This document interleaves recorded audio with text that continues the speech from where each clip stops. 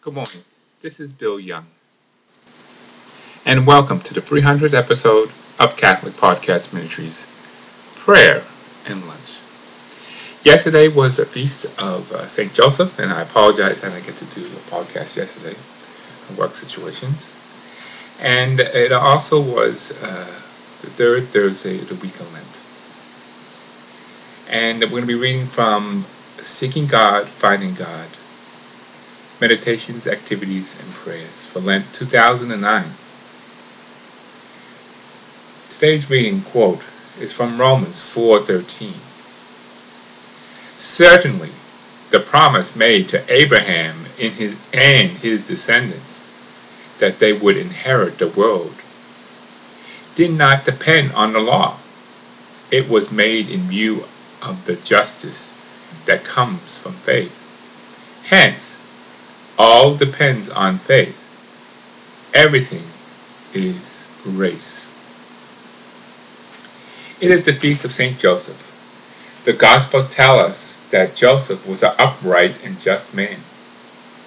Depending on the translation, he discovers his promised wife is pregnant before they have lived together, and he does not want to expose her to the law, which required stoning for such an offense. It is his awareness of goodness and his own sense of justice that leads him to the decision to divorce her quietly. But it is something far greater than justice that prompts him to listen to the angel. It is faith.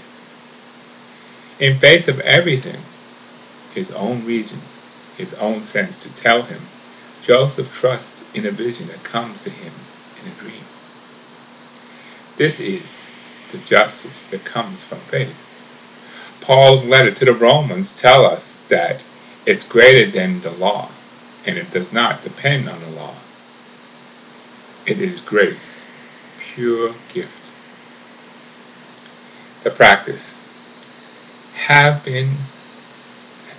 there been times in your life when justice required that you trust your own instinct, the way Joseph originally trusted his?